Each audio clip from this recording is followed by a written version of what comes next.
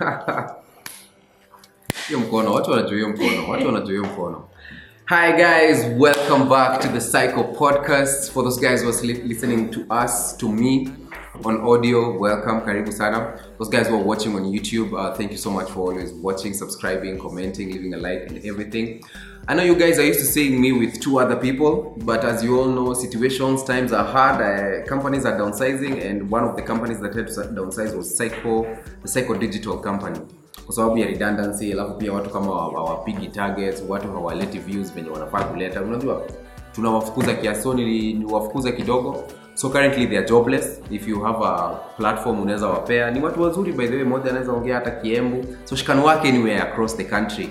Huyo mwingine her broken Kikuyu cannot even get her a job in Kiambu. So tafadhali watu wengine, any other person, chukueni Nyawera, chukueni Wanjiru muwape kazi, because at the moment hawana kazi, wako jobless. But anyway, it's all good. I'm really excited about today, because today I'm not just dropping one podcast, I'm dropping a podcast and a song. And so I was like, I need to do a podcast that maybe relates with the song or is in tune with the song. And I've just dropped a new song today. It's called Anaona, featuring Kambua. It's an amazing song. So make sure before you even continue with this podcast, just pause, go watch the song, leave a comment, like, subscribe, share. Then you come back. Then tuendelee. I'm namna gani, my friends? Yes. So from last week we were tackling the topic of friendship, and you guys mazem show love. You guys gave feedback. There's some people who are also complaining that they feel like Ben Cyco, your podcast is changing, sijui. Now I'm here, and I'm also gonna be having series where I'm just doing this alone, so that I can bore you guys to sleep. It's like a podcast inaweza shika vizuri sana hapo hivyo 10:30, 11 before you kulala. You won't even notice it, man. And today I'm going to be tackling a very special topic to me that's called trusting the process. I get so many requests to talk about different things. There are people who want me to talk about love, some want to talk about money, some want to talk about conflict, corruption, world peace, Israel and Pakistan. Is that land really for Israel? Is it for Pakistan? Oh, Trump, is Trump serious? Libya, Somali. We'll tackle all those. And I love all these topics. Trust me, I do. But there's one topic that comes very special to my heart, is trusting the process. Because, isn't that all of us? See, we're all doing something, we're all trying to achieve something, we're all trying to conquer a field, we're just trying to make it, man. And so I thought I'd share this. But the way I'm going to share this, trusting the process, I won't sit down and give you guys tips. The same way I did with grief, I'm going to give you my story of how it's been for trusting the process. So before we even continue, make sure you subscribe, like, comment, leave a love, share, whatever, man. So let's continue. This trusting the process journey has been very close to me, because it relates more to my music. I've been doing music for a long time. I think I started doing music in 2009, man. Back in some studios huko Koma, noma sana. Zikuwa noma, zikuwa shady crazy. But that's when we started doing music, and then we formed this group called Cyco. 3 guys who thought, what's the name of this our British band? Is it the Jonas Brothers? No, there's another one that was there. One Direction. What? Yeah, I came with my P. One Direction. We thought we were gonna be the next One Direction from Luyaland and Kiambu. So we started doing music as a group, and in 2012, I won't say everything about this whole journey, because it's been long and it has so many stories inside. So I'm gonna be picking highlights, some of the highs, the lows, the discouraging moments, the funny moments, the confusing moments, the proud moments. All those moments, I'm going to be covering them. And the journey starts very well in 2012. Because in 2012, we started off as rappers. Like, we'd just go to places and rap, like we say on a battle, to go up and down into a freestyle. If there's this thing happening, we're there rapping. Myself, Dumbies, Kags would come in with the vocals. So in 2012 is when we got our first hit record, I'd say. Let me just call it hit for now. Got our first hit record. And what happened is there was... so during this time, in 2012, some of the hottest shows on TV Wow, one of them was Straight Up. You guys remember Straight Up? Old guys. But it's just in juicy too. It's 2012. 2012 is like just 2 hours ago. Since I saw to breakfast. So in 2012, one of the hottest shows was Straight Up. And I remember the host for Straight Up at that time was K-Trix, Ian Ugoya, and Mr. Mimo. So when we dropped that song, I'm a Champion, this song first was shot by Enosolik and all that. Enosolik, it was a very good video. Ladies and gentlemen, cry Cycos. We had to do this again. We had to do this again. I'm a champ. I'm a champion. I'm a champ. I'm a champion. I'm a champ. I'm a champion. I'm a champ. I'm a champion bila kusela million. I'm a champion cause me is civilian. I'm a champion cause hell mini villain. Earth mini alien. Heaven me civilian. So there was this challenge for get guys to vote for you. So that, and then the artist that will be voted will have the most votes atakuja on set. It was a group of new artists, and then they were like, so you vote for this guy. So it was there were two people, Cyco and a guy called Vudusela. And I saw Vudusela as a presenter now at Kiss TV. Big shout out to my boy Vudusela, man, very sick rapper. So your day the challenge was between Vudusela and Cyco. Cyco ni nani? Sisi tunajua kumobilize. Si ilikuwa kama campaign. We started telling our friends, man, like we text everyone on your phone book. Ilikuwa High Farm. In fact, all my friends walikuwa chanza kunickname kaule msewa High Farm. So ilikuwa High Farm, we have been nominated on this thing on KTN. Straight Up, and we need your vote. So guys voted, and I think the voting was happening on Facebook. So we mobilized so many guys and we won that challenge. So who was going to go to studio? Not Vudusela, Cyco, which I'm gonna share the video actually for the whole interview. So you're telling me how you guys met? Yeah. We were in the same school. We were all in choir, all in music club, and then I came up with the whole idea of Cyco. Okay. Yeah. Right. So I was just looking for guys who can. I was looking for something in somebody. Okay. So I signed these two guys. You signed them. So he's the boss. I signed them. So we went to Straight Up. And Amina hosted us and Ian Ugoya. Man, you pay a mileage, maze. You stuff, like a lot of guys started now recognizing who we were, what we were doing. Just this bunch of 3 cool kids, and we thought we were cool, man. I don't know what I'll call them. It was like an Arafat thing that you put around your neck, and maybe sometimes you cover your head. And so tukaenda kwa show nini, and Tamima, after the interview, Tamima invited us for an event at SD, which was at Panafric Hotel. They were launching SD, the platform right now. So Cyco was the first artist to perform at that launch. So after we performed, Tamima now literally, she took my hand, she took me to the head of Pulse, who was Stevens. She took me to Njambi, Njambi at that time was the head of SD. Tamima took me to all other media, what do I call them? Media departments that were under Standard Group. So amesha to introduce hivyo. So Cyco zikaanza kushika. So now we started getting called for gigs. So one of the first big gigs that I remember was a phone call that we got from Mosound. So Mosound decided to call. They were like, hey guys, we have Groove Tour that's happening. So Groove Tour, this series of tours of events that were happening in various towns outside Nairobi. So show leo ingekuwa Mombasa, ingekuwa na show Nakuru, ingekuwa na show Kisumu, Kakamega. So Groove guys were like, most of them was like, these guys are trying to do something amazing. And this is now around 2013. So we go do a tour. And the first tour was where? Kakamega. So first of all, so how it would work is that, we'd meet in town and then we'd get a tour bus, get into the bus, all the musicians, then start the journey all the way to Kakamega. But this time, because Groove had raised the standard so much, like hata kukuwa na hoteli inge to sustain in Kakamega. So they had to pay for us a very beautiful hotel in Eldoret. I think it was called Mable, whatever. Iyo, watu LD. Chesa bana. Komenta hapo chini uniambie bana hiyo hoteli inaitwaje. So that was the hotel we were sleeping at.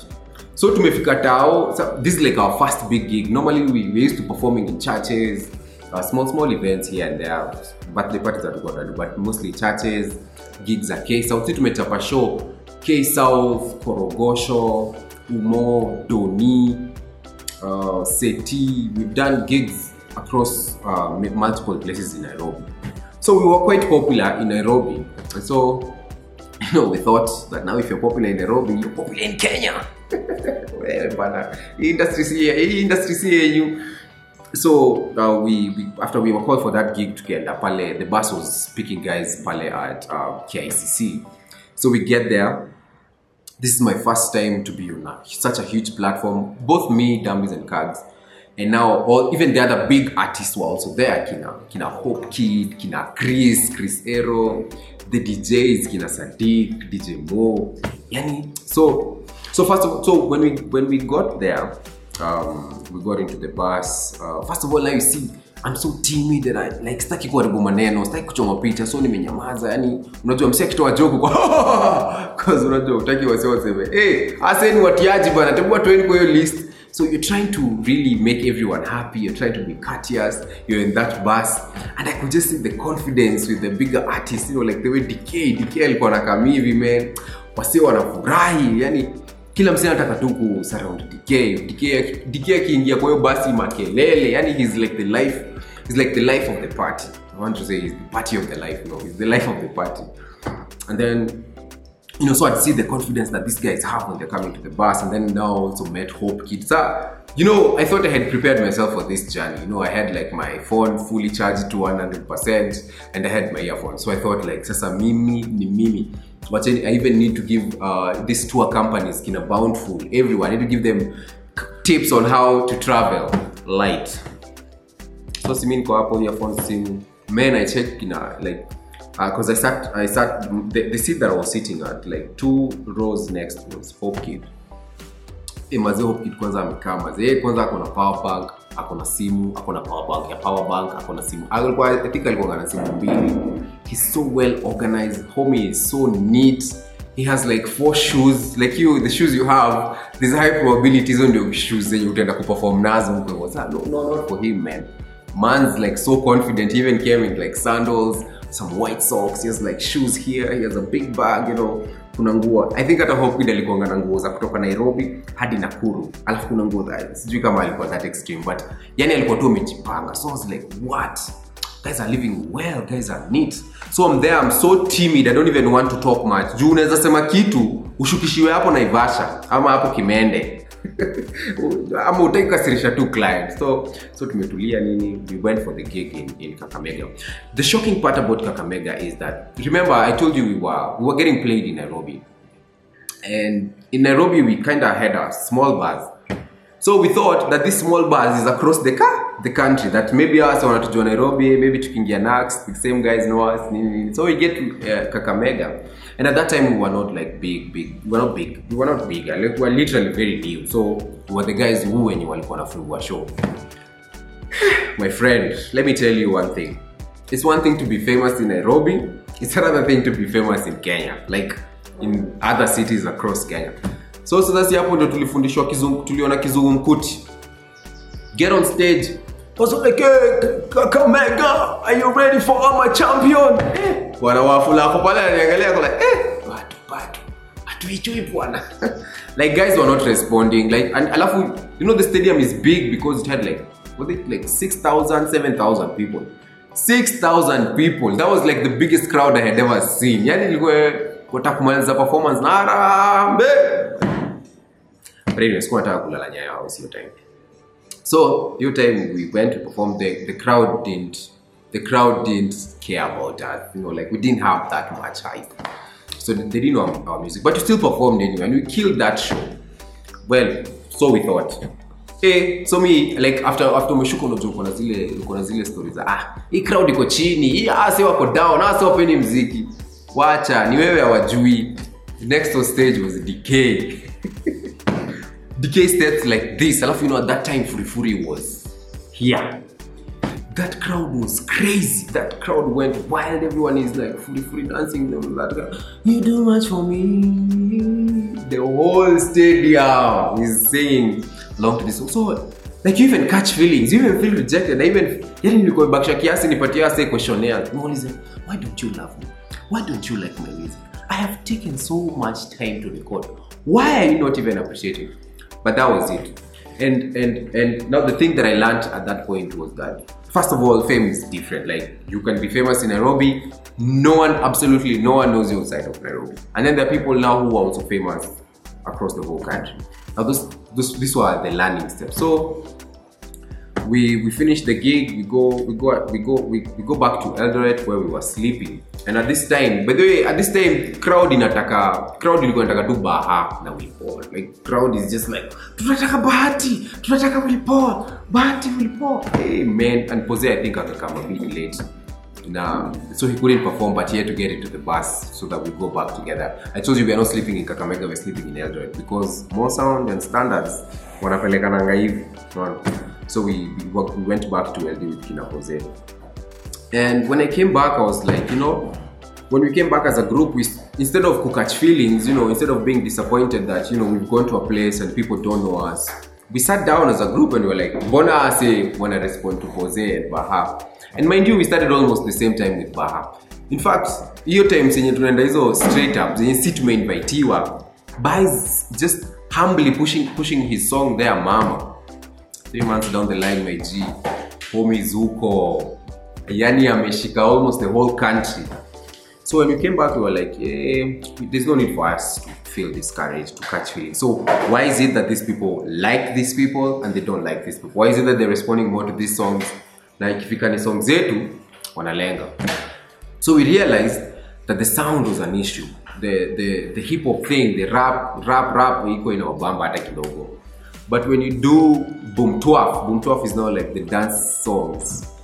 They were responding so well. So when we came back, is when we started working on a song called Some More. That's when we did that song. Bye bye, give me some more. Barakai, give me some more. Some more.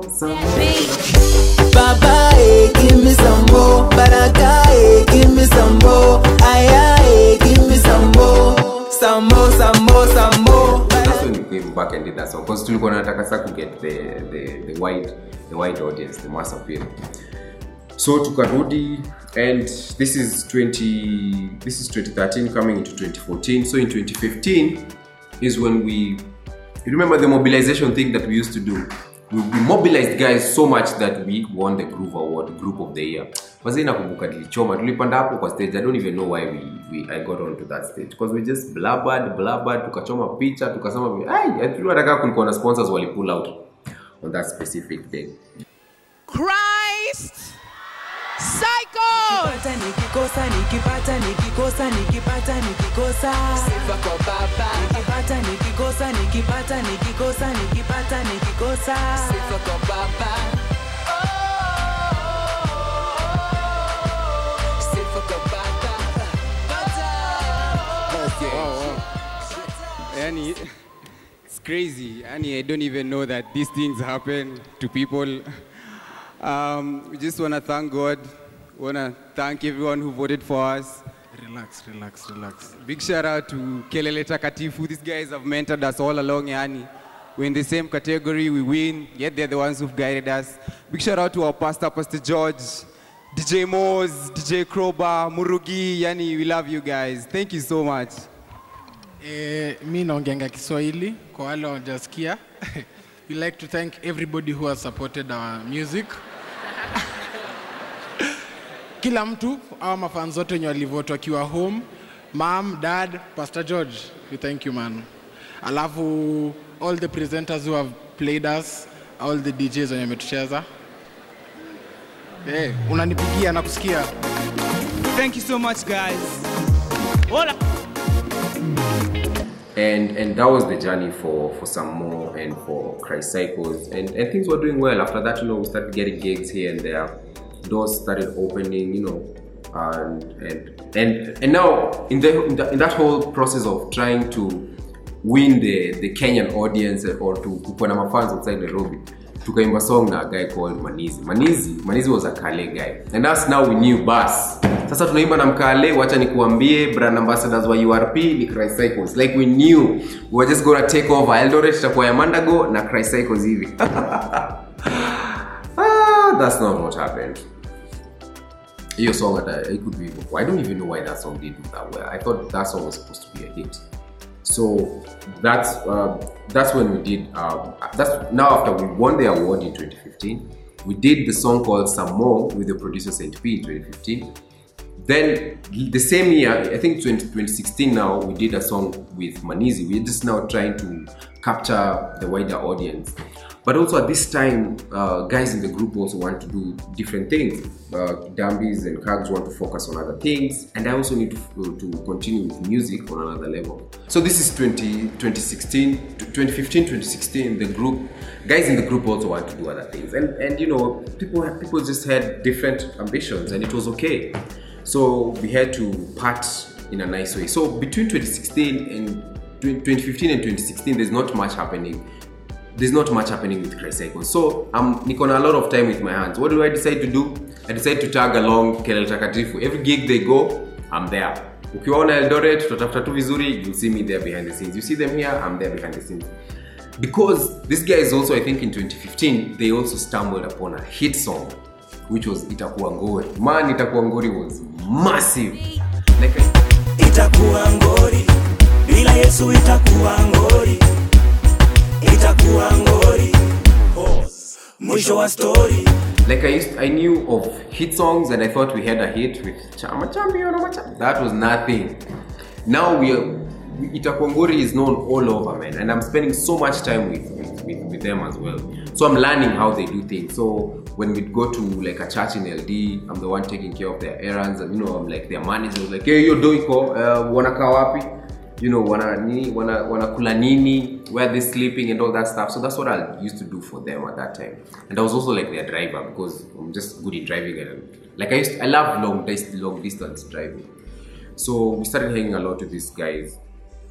And this was the time that now the group was transitioning now. Like the group broke, and now I had to start doing my own things. So the group officially broke in 2016. And at this time, I'm very confused, because I've been praying to God to give me a breakthrough through the group. You know, I've been praying to God to give us a hit song as a team, so that we just make money out of music. But nothing was coming, nothing was adding up, man. In fact, things were just like after the tours, after we did Some More and all, money still wasn't coming, and maybe that's one of the things that really pushed guys not to have so much sight for it. So after that, I'm now confused, and I decide to start pursuing my solo career. So when I'm pursuing my solo career, it was the same time Masika had dropped Mwema. And that song was written by a guy known as Mr. V. So it doesn't take a genius to figure out that kama unataka hit song, na huyu ndio aliandika hit song, who's the best person to give you a hit song? Mr. V. So I holla at Mr. V. Mr. V is a cool guy, like, hey, ni aje V, hey, mambo Ben, mambo, bari masiku. I like imitating V, because V is my boy, man. So V writes for me an amazing song. That song is called Ililile. So with that song, I was just trying to, like, I just wanted this song to be like a mass song, like, you know, ijulikane na watoto, wazee, guys in Nairobi, guys in Ocha. Nothing, man. That video went nowhere. And then also, like, I remember even the video, like, you know, we had some dance, like tulikuwa tumejipanga na some of my cool dancers.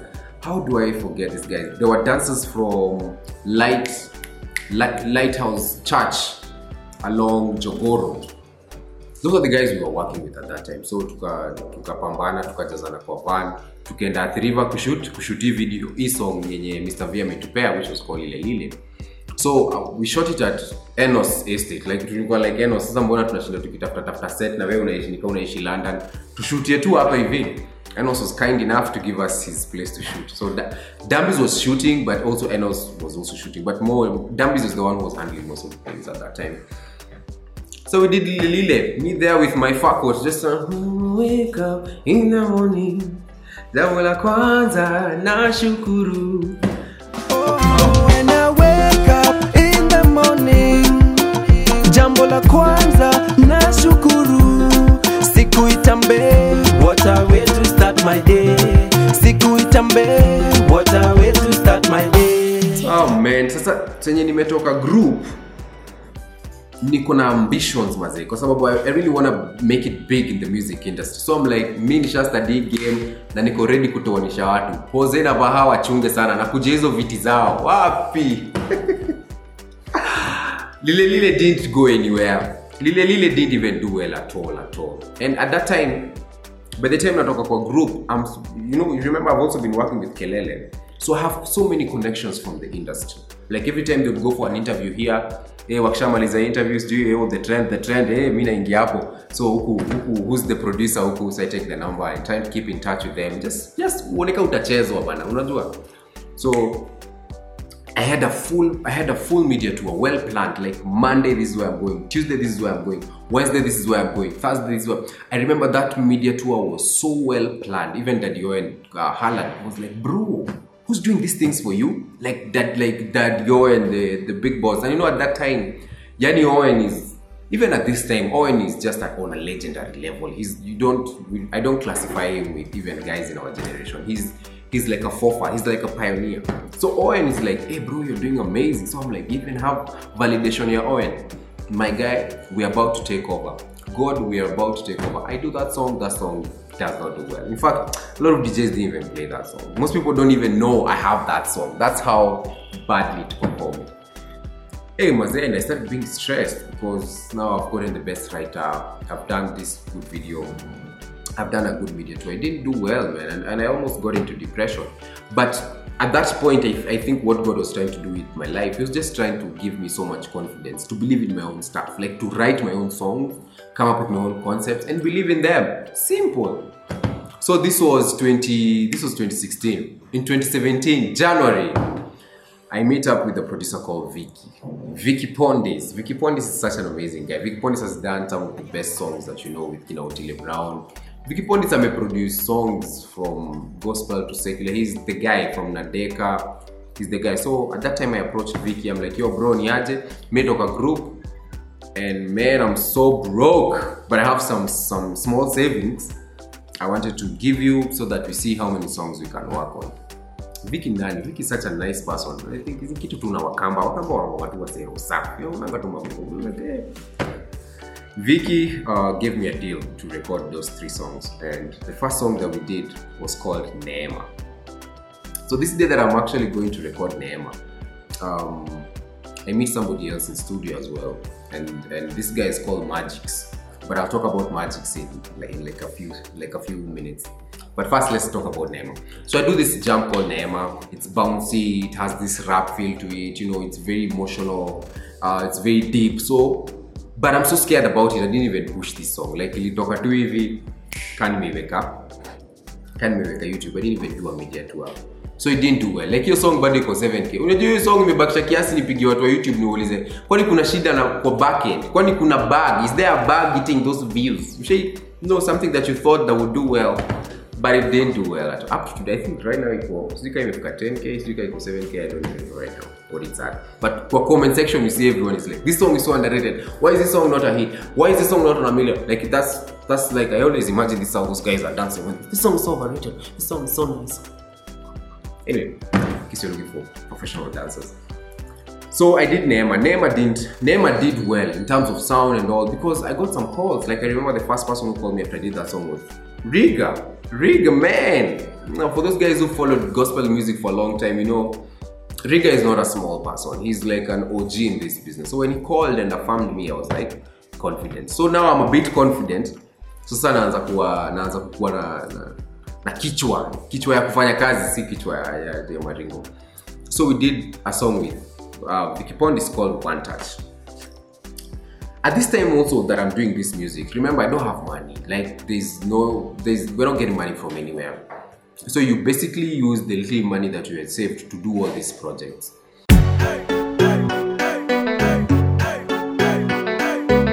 Sure. Been Cyco on this. No Vicky on this.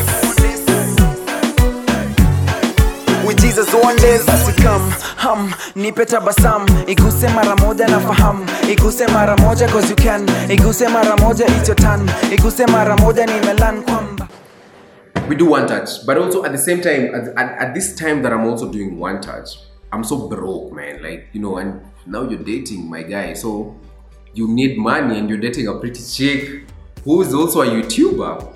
So I decided to look for a job. So what's the best place to work? I decided to look for a job that's within the industry, which was Mosound, because we had worked with Mosound. So I called Kevin Blay. I was like, hey Kev, I'd love to come and do whatever. The problem with my skill is that I can't say I'm an accountant, I can't say I'm HR, I can't say I'm legal, I can't say there's something specific that I do. I'm just a creative, so it's so hard to put me in a specific department. So Kev was like, you just come and serve. So I served under Groove. At the same time that I'm serving under Groove, I'm still pushing my music aggressively. No, hakuna time yenye ati ilikuwa like this time now we don't care about music. All this time I'm waking up every day, I'm asking myself, what do we need to do? What do we need to crack? So each time mazes niingia job Mosound nini. You know, now at Mosound sitaki kuasirisha watu. So sitaki kuuliza, I don't even want to ask about salary. I don't even want to ask about benefits. Like, no, you want to be just a good boy there. So when I was at Mosound, I worked under Groove. So here's the thing, looking for a job when there's something else you do on the side is kind of heartbreaking, because you're like, is this thing not good enough? And you see, this thing that you're doing, you're also giving it 100%. But now you have to look for something else to do that will give you money. And it's still, like, it was so discouraging for me. I was so disappointed going for that job. I was like, God yenyewe unapenda kunichezea. Na hii ni time unaniwestia. Mimi ungeniacha tu niendelee na mambo zangu za corporate. This music thing was really a waste of time. And I was extremely down and extremely discouraged. So that time I got a job at Mosound. The fact I was so desperate, like I didn't even ask for a pay. I was like, you know what, even the first 6 months I'll come work for free. I just want to work or just do something. Because when I realized if you are home, I have so much time on my hands. I can say, yes, you want a song daily, but we want a song for like 2 hours, 3 hours. What am I doing the rest of the day? So I was like, let me get a job. So I go to Mosound.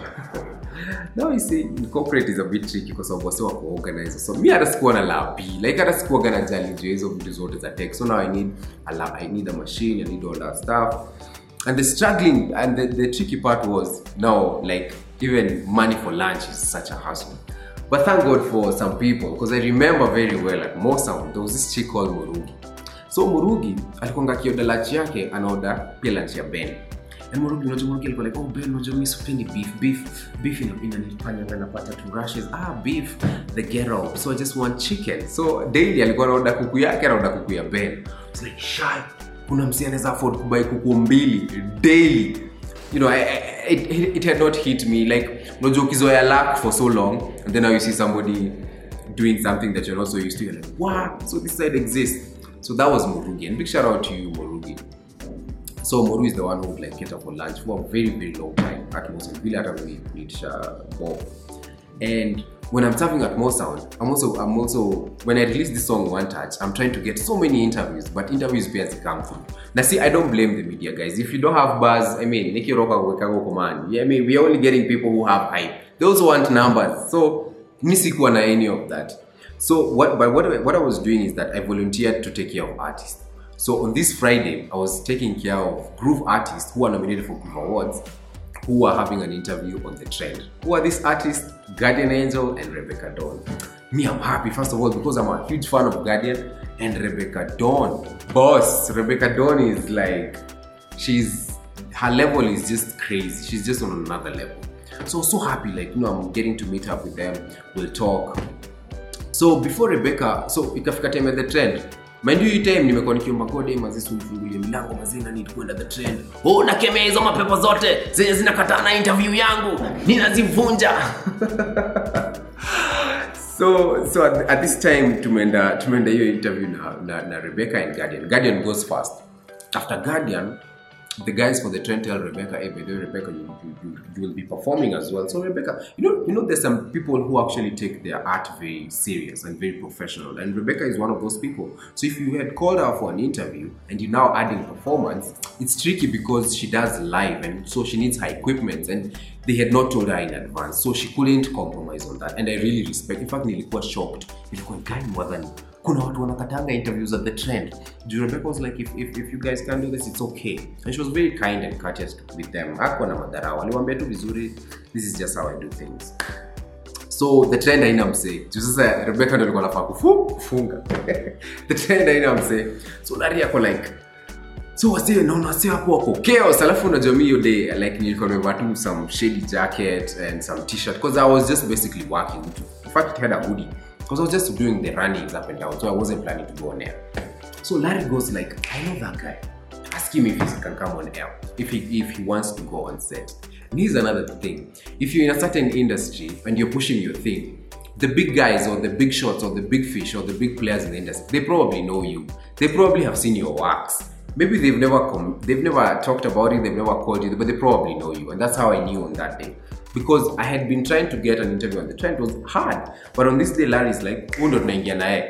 Sasa mimi nani? Mimi ni wale waso grab opportunity, take it as it is. Mimi sitaki kujua ka mevaa t-shirt ya sengenge ama vest. That's the one that I'm going to go with on set. So that's how I went on set. And that was my first interview on the trend. And I remember it was so big because was all like, hey Ben, mazi umeomoka budo ulikitaje Larry? After your time, you know, it's a different story when it happens and the story you tell your friends. Like, hii kitu ni branding tu, hii kitu inakonga tu branding, connections, una push tu, unajua, unajipanga poa, contact the trend, unawatumia hadi profile, unawatumia numbers zako, impressions, unajua, hii industry inahitaji professional, na utafute pia manager bro. That's how the story I'm telling guys. But on the real sense, like, this was just something, like, it was just a mistake that I got myself there. And that's one of the big interviews that really pushed One Touch. So after this, I'm also trying to get onto other interviews. So I'm trying to get Jalango. But now Jalango is hard. I love you see Jalango, the fact that he supports a lot of Kenyan music. Anakuanga na line. Wase wanakuanga hapo hivyo wamemtumia masong. So mimi nilikuwa najua if I keep sending this guy these songs, he might ignore them or he won't take me serious. So what do I do? Jalango is having a social media talk somewhere with Anyiko. And who else was there? So I attended this place because now I knew musicians unaweza wapata wakimgoja nje ya milele. But this time he was at Radio Maisha. Musicians, no, Hot 96 with Jeff. You will find musicians all scrambling to get Jalango after his show. But no one will go to like a place where he's doing a social media talk. So that's where I went. So after all that stuff, mazi nimeattend kitu ya social media. Mimi hata sitaki kusikiza hizi vitu za social media. Mimi akili yangu iko far. But nauliza hadi maswali, nauliza okay. So if I have one Facebook page and I have another Facebook page, like unauliza swali tu damdam at least I'm like, okay, there's this guy here. Who is this? So after that, I took to him my song on the phone. Like, hey bro, niaje umecheki song? He was like, yeah, I've seen it. Another big shot saying they've seen it. So all these guys had seen this thing, but hujafika level bado for them to call you, and it's okay. So I did a song called Nashukuru. Nashukuru now was a bit easier to push because by the fact that nilikuwa nimesukuma Jalango before achukue the song, akaniita interview Hot 96. And at that time it was not just anyone was going to Hot 96 to be interviewed by Jeff Koinange and Jalango, you get. But this time Jalango amenikubalisha mimi nikam. Mind you, si tulianzia na wapi? We started from Neema. Mimi nilianza kumsukuma from Neema. He's not given me an interview in like 2 years, you get. But this is the time where he's like, bros, you come through. So guys were like, Ben maze, uliketaje Jeff na Jalango? Ikitu ni branding bro. Ikitu ni branding, the strategy. Nothing. Hakuna. And I feel like that's what we sell to the world. That's what we tell people. Behind the scenes, it's a different story. Because now you can see behind the scenes, I was literally trying to get his attention, and I did, and he called me for the interview. That's when we did a song called Nashukuru. Nashukuru, the recording session was also very funny because I get in studio. Vicky Pondis, you remember that deal he had given me to be doing various songs? He's also with another guy, and another producer, like, hey, so I say hi to this guy, hey, Niaje Buddha, what's your name? Hey, my name is Magic's Anger. But at that time, Magic Senga hajafanya any popular songs. He's not done any hit song. So I'm like, okay, this guy sounds, he's a bit dope. So Magic's ni aje situanze kufanya ma songs pamoja. Magic's haja change. Magic's from you alieka bei yake 10 Gs. Na alieka 10 Gs zenye hata hakuna mtu anamjua. Na Magic's akaniambia, "Buda mimi siwezi shuka chini ya 10 Gs mazee. Na itabaki umeka msai juu kataongezeka." So I thought this guy was just bluffing. Way a few months down the line, Magic Senga is one of the top producers in this country. But he had a lot of input with like Nashukuru. Hata ukisikizia song hizo BGVs zoko za Magic Senga. Because I think at one point Vicky was not feeling well. So Vicky akaniambia, but niko na msee hapa, ni msee mnoma, mnaweza kama mdu na yeye. That guy was Magic Senga. And that's how we did that song called Nashukuru. Did I think Nashukuru was gonna be big? Of course I thought Nashukuru was gonna be big. So I pushed it. It just performed okay. But now this time Mazee does meisha, man. So like I need now, this is the time sasa pia niko Mosan, but see I'm also not getting money from this place. So I have to think of another place to record because pia you can't ask for favors so much from people. We do Nashukuru, but sasa though like I ran out of money. Like I don't have money to continue producing with Vicky Pondis. And Vicky Pondis was so gracious to me. Like alikuwa ni charge some incredible amounts. I don't even want to tell you. But even that crazy amount, I don't have a single coin. So not unless he wants to do it for free, maybe, you know. But you have to do this music. It's your passion. It's your gift. So every single money you would get, you just save. You do a video. You save. In fact, these videos always zilikuwa na 10. So I had to stop working with Vicky because of the financial problems. So at this time, because now I'm spending so much time also at home, at work, home, because I don't have anything else I'm doing. I meet this guy called Gudaman. Gudaman is like, hey bro, there's a studio at the place where you stay. Apo tu Numa, just go check it out. So because I was trying to write songs every day, I was like, niende kwa studio boy. I can be recording demos, then once those demos are beautiful or they're good enough, I take them to Big Fish, to a big producer to edit them out. So we went there and we did a song called Cheza Kama Wewe. Boss, this song tuli record na shida. Because first, Seville doesn't have equipment. He's also like literally, he's starting out. And this is what showed me that Seville is really gifted. Because aliproduce hiyo Cheza Kama Wewe, hiyo mic nakumbuka kuna time, hiyo mic ilikuwa gadi na mawaya zinatoka huko nje. Yaani ulikuwa unaikaribia hivi kiasi unakulwa show. Cheza kama wewe, cheza kama you get like there was an electric shock kwa hiyo mic because of how shady it was. Like ilikuwa dangerous mazi, hata hatukuwa na headphones. Ulikuwa una record mwanzo inakaa fiti hivyo inakaa. And that's how we recorded Cheza Kama Wewe. And the reason why I did Cheza Kama Wewe is that I was trying to get audience. Nilikuwa trying to get watu wa mtaa. So nilikuwa najua hapa watu wa mtaa ni mimi. Hapa ni Major ni mimi anapigia siku sasa. Ni mimi niko na the ghetto guys. So we did Cheza Kama Wewe, but it didn't also do as much as I wanted. Because remember, I don't have like a pushing budget, and also at this time nimetone down on my interview kwa sababu ile energy ya kwanza ya lile nilikuwa so disappointed. So I was like, hizi songs pia I'll push to where I can. Hiyo part nyingine yenye uwezi pia unawachana nayo. But I remember when I did Cheza Kama Wewe, Ghetto Radio picked it up. And Ghetto Radio jammed to that song. They played that song almost every day. Like there were DJs who would mix huku downtown, huku Kirinyaga Road, River Road. There's some DJs who would send me videos of them mixing inside those clubs. Now I say wana cheesy. Like DJ I didn't have pull up is to Google there. Kama DJ kuanzisha the whole song, like to start it again. That's the pull up. So like that song did well in the streets, in the huko ndani.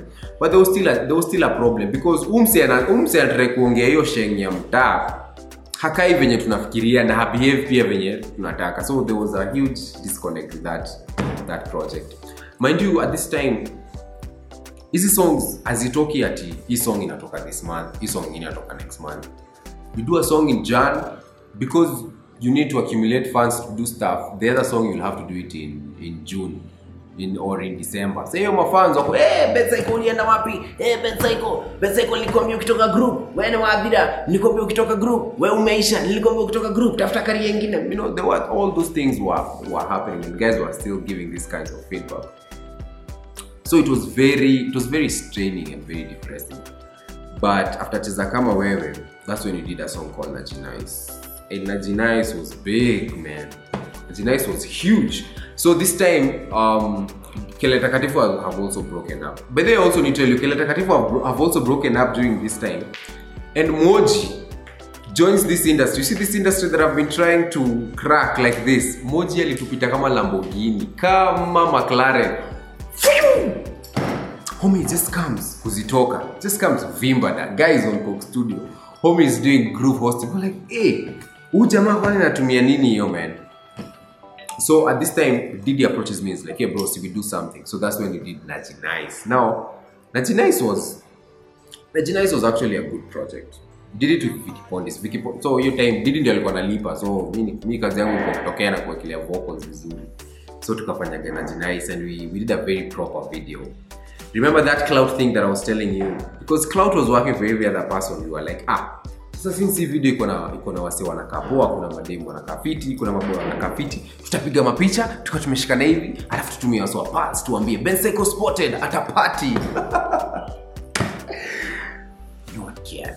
Imagine no one, yani hakuna mtu anajali juu ya vitu kama hizo. So hiyo clout ikaenda wapi? But when you were pushing Najinais, I met BN. And we met BN at an interview at K24. So BN is like, Mazi ngoma ni moto. Like even later on alikam comment kwa hiyo picha nini mafaya emojis. Ili comment tu hivi kama nimepigia mtu wangu kuframe. By the way, unaweza ni frame emoji. Unaweza ni frame emoji. Yani kuna comment ataka uniweke kwa, you know, like in a nice beautiful frame and then send it to me for remembrance because this is a legend. This is BN. So when we chucked Najinais started doing well. But also, at this point is also the time when my sister is also gets sick. This is beginning of 2018. So now Joy is sick. This music thing is really annoying me because it's piss off to it's just hard to do. And then on the flip side, I'm trying to also bargain more at work. Then this is also the same time that NRG was starting, and that's when now Kev was like, you need to come to NRG and help with the digital setup, and that's when I started getting into NRG. But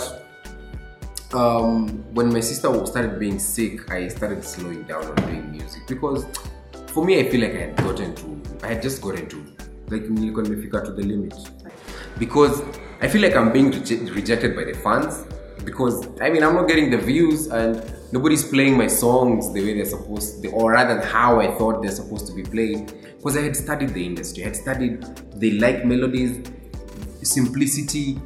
This is the kind of beat that people like. So I used to follow all these systems. But bado kitu a product, watu wajali.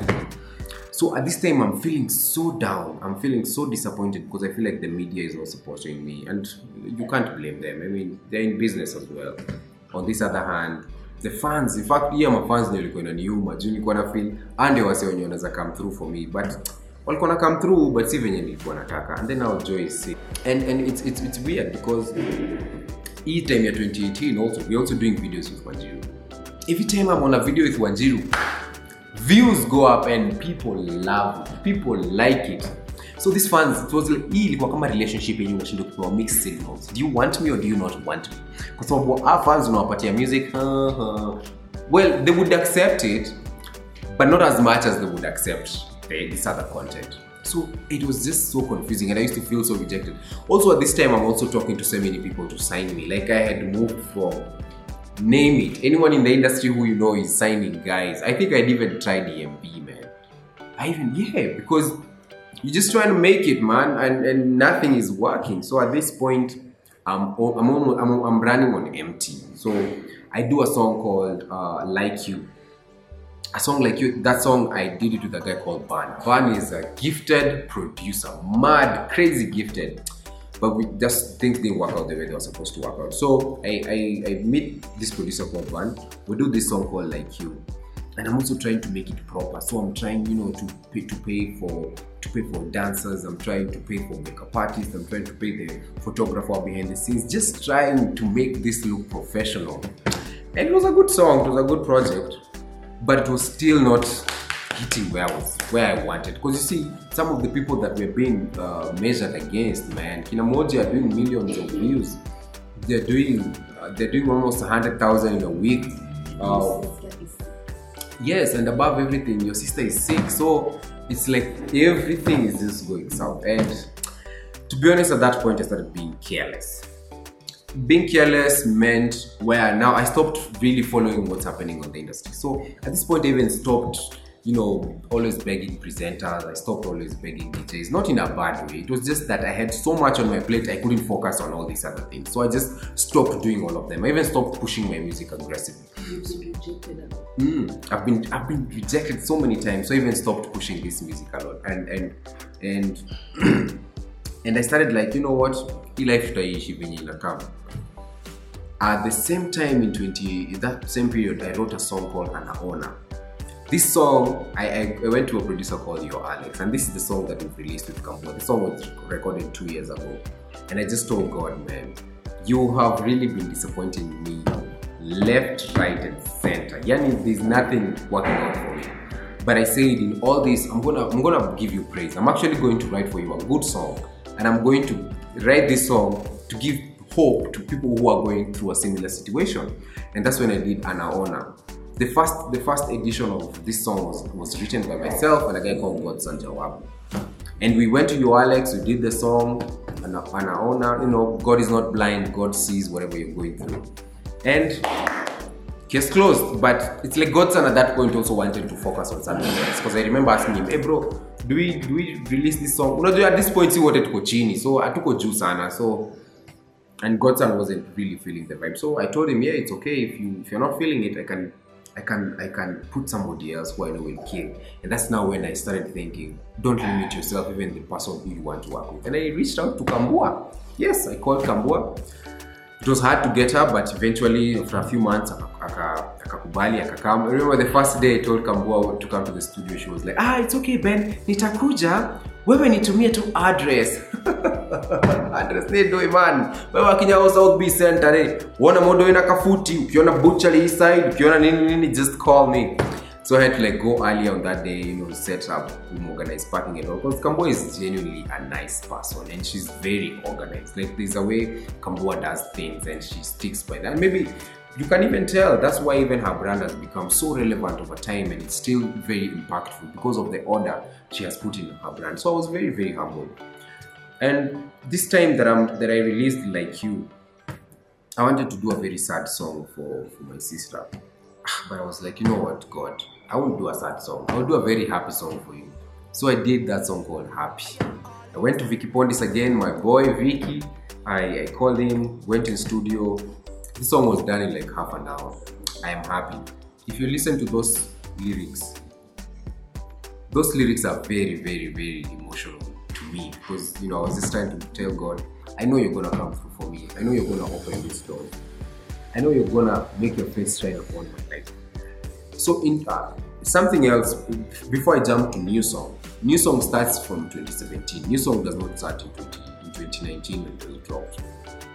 In 2017, I meet Sedo because Sedo comes a lot to Mosound. So I'm like, hey, Buddha, I'm excited to meet him because I know this is like Dr. Dre. So I tried to get Sedo to do a project with Sedo. Sedo is just like he's so busy, he's so engulfed with stuff. And this was 2017. I pushed him for the whole year. I was so busy. 2018 ikienda kuisha, Sedo calls me one day. He's like, hey bro, niaje?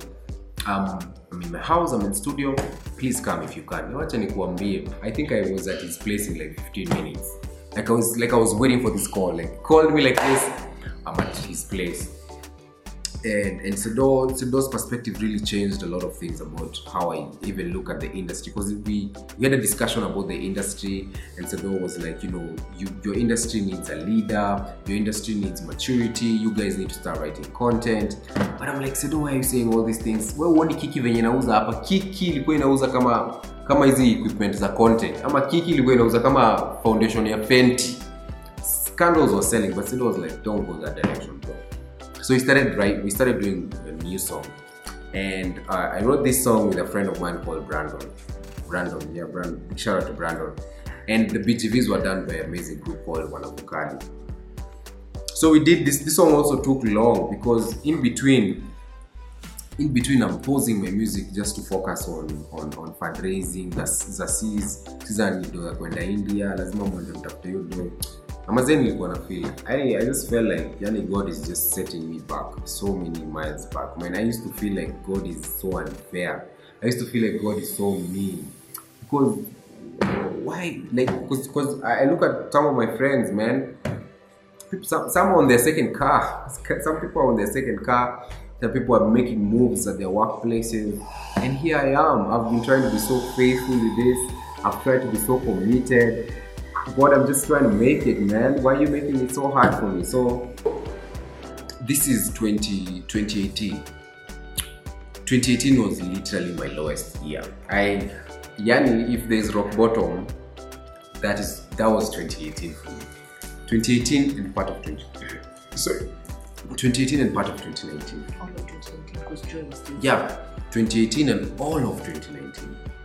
So at this time, music is not working. And you see, I never used to do music as a hobby, guys. I never used to like say this I do for fun. I'm talking about, I could be thinking about a project Monday to Monday, morning to evening. Because unless I'm at work, if I'm not at work, I'm at home writing. If I'm not at home, I'm at work. And if I'm not at home, I'm in the studio writing, just trying to come up with a hit song. Because I recorded so many songs as well with Civil, but no one is playing you. Some people are like, hey, where Ben Wooly and Kuringa? Now you're doing YouTube videos with your girlfriend. Now you're killing your career. Some people are like, miss, you know this. And then also when me being on Wanjiru's platform started working out, it started rubbing off some people the wrong way. So some people just started automatically just disliking you. You know, they're like, sasa huyo hata tutumiange mziki. Kwa nini? Kwa sababu ndani yeye ni star huko YouTube. Na mind you, your time, mi niko tu na season 6, so hata sina hata energy ya kutuma song. Yani sina anything. The only energy I have ni kurecord na kurelease. Kupush sina. I'm operating on zero, man. And there's some people who, you know, at this point, we just had to fall out because they didn't think that I was serious enough. And I was trying to be very serious. And also the fans, I'm trying as much as possible to get their attention. I'm trying to show you guys, oh my God, I have this amazing song called Happy. You get like 5,000 views in like 5,000 years. You get like 5,000 views in like a month or something. And you know, guys would always, some people would even throw shade at you, man. Like, where is this music yako? You get, and in fact, the most painful of them all were people who would give me advice, and they were right. So, this was, some of them were even CEOs, man. Like, sit down. This music is not going anywhere. This whole influence thing that you're trying to chase is not going anywhere. You need to shut it. Just look at your numbers. Just look at all this. And they were right. I mean, they were right. If a place that I don't argue with them anymore, I'm like, yeah, you have a point. Because you've just been struggling and failing. You're even numb to failure. You know, have you ever gone to a point where you're numb to failure? Yani wewe, hata unafanyanga vitu kishagala bagala. Not necessarily because of you're a careless person. It's actually a defense mechanism that you create for yourself. So, to protect your heart from being hurt, you become so immune and a bit careless. Because you don't want to have hopes on a project. Another project goes south. So it's like somehow you become detached from your songs. And that was it, man. That was life at that time. So, but also at this time, I'm learning so much about social media. I'm learning so much about digital campaigns because that's what I'm doing at Energy. At the same time, when I go for these briefings and most of these clients had watched me on Wanjiru's channel. So it started becoming weird that now I'm attracting a whole different audience. Mind you, when I started this music, I used to pray to God that I would want my influence to be both in the urban places and in the rural places.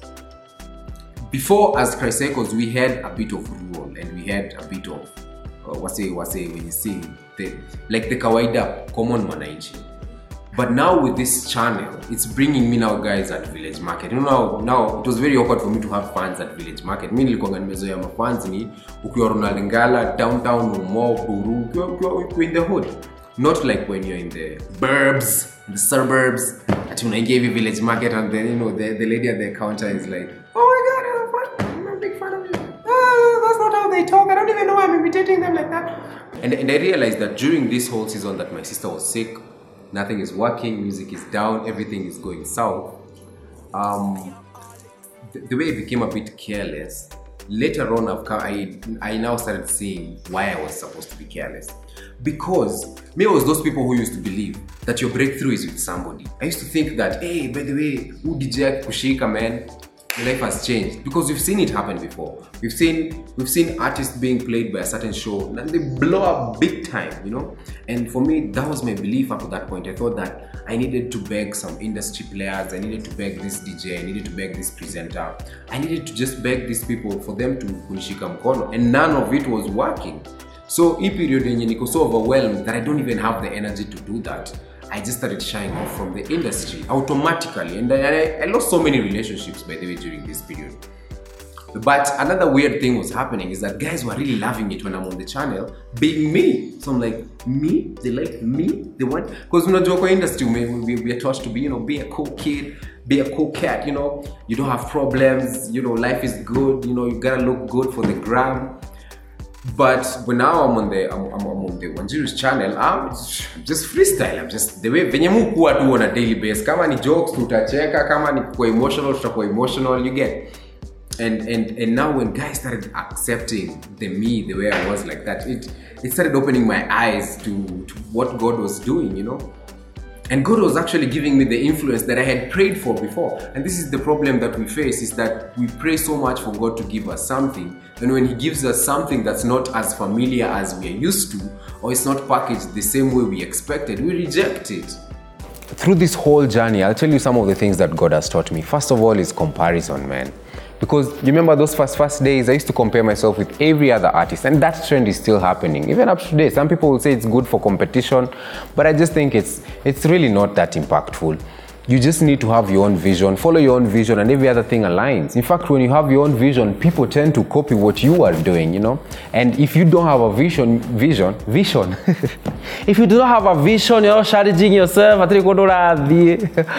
if you don't have a vision, you start copying what other people are doing. So this was my vision from the onset. I wanted to have impactful music, and I also didn't just want to have music that people just comment on the comment section, fire emojis. I want people to give me testimonials that your song got me through this time. Your song, I was jobless, your song took me through it. I was happy, your song took me through it. Those are the kind of things that I always envision my music doing. And so here we are with Ana Onana. 2 years down the line with Kambua. This is a very beautiful song that talks about God sees whatever you hustle you're going through. I know it's been a tough COVID season, and some people are having a good time, some people are not having a good time, some people have lost jobs, and I don't know what situation you're in, but this song is just supposed to give us hope and to give us faith, and that this song is just supposed to give us hope and to give you faith that whatever you're going through, whatever you're struggling with, God sees all that. And the Bible says, for those who read the Bible, the pastor will be so proud. The Bible says that you cannot ask God for bread and He gives you a stone. You ask for fish, He gives you a snake. So if God is the one who has put the vision that you have in your heart, He's going to see it to fulfillment. You just need to trust Him and give Him time. You might be in a situation where you might not think that this is not where I'm supposed to be. Maybe you are working at a totally different industry from what you feel like God is calling you. God has a purpose to why you're there. And this is why I shared this video, that people might get to understand that you have to trust the process. You have to trust God throughout the process, because it's not just about achieving the said goal. It's about you achieving that said goal, but you also need to have changed. Otherwise, you will spoil whatever God has put for you. You need, during this whole time, I feel like God has worked on my patience. God has worked on my comparison. I rarely compare myself to people. I rarely even check what other people are doing. I even told somebody else that, yes, I watch some content creators, and I watch a lot of content creators, but I don't want to get myself into that entanglement for I'm comparing what they're doing, what are they doing, do they have this campaign or not. No, those are the things that now you need to kill. Another thing that God has taught me is to just believe in Himself, because because this is 2019 when we did New Song. In 2020, in fact, what God has taught me is to believe in Him as well. Now at this point, God has just you, because He has stripped you of all these other things that you used to depend on, and now you're just left with no option other than just to depend on God. And I think that's the space that I'm at right now, the space of depending on God. And you remember now we were at New Song in 2019, when 2019 is coming to a complete end. When January comes in, now I feel like things have come back to normal. My sister has improved, music is starting to pick up, rather I'm becoming more confident with my things. So now I'm really excited. So 2020 was supposed to be that year. Now we are reclaiming all that time we lost. But I lost my sister again, man, and that was another down season for me. And by the time this is happening, I'm completely, like, I've just left it to God. I'm just like, you know what, God, you're the one who knows what you want to do with this brand. If this is the point where you want to finish it, then finish it and tell me what you want me to do next. If this is the point that you want to elevate it, then elevate it, God, and let all glory come to you. Let people be blessed by all this. And this is now 2020 when I lost my sister, and that was a down time for me. But God still gave me hope somehow, somewhere. It's something that I can't even explain. Even Wanjiru was telling me the other day that we can only see this as a higher force than us. And that's true. That's God. That's God who came so close to our hearts during this time. And just, even gave me more energy to continue doing these things, to continue doing music even after this. Because even after my sister passed, I still had more energy to do it. Because there's one message Joy sent me this year, actually, when I launched my first podcast, and she was like, hey, you're so amazing in front of the camera. I really like how you talk. You have it in you. Go get it. I want you to give us the best songs. Because Joy was also the person who would give me feedback on what's happening, what are people listening to. So she was like, I want you to go win. I want you to go take over. So I also know, even if she was alive, what my sister would have wanted is for me to continue doing this and to do it well and to continue inspiring people and continue just being a blessing to people.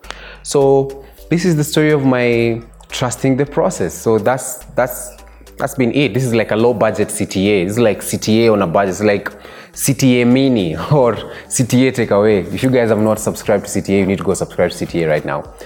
So that's been my story. This is the story of Ana Onana. Let me know what you think about the song. The song is right there on the description. Just click on the link, and you can also buy the song. I'll also put the link on the description box below. Thank you so much for watching this podcast. Thank you so much for listening. I hope this has been an encouragement to you. Let me know what you think. I'll be back with the other two hosts. If we get enough, there's a bailout we are expecting from the government for small businesses to bring back employees that we had retrenched. They're on unpaid leave currently. Thank you so much, guys. Remember to subscribe. I love you. Have a blessed week.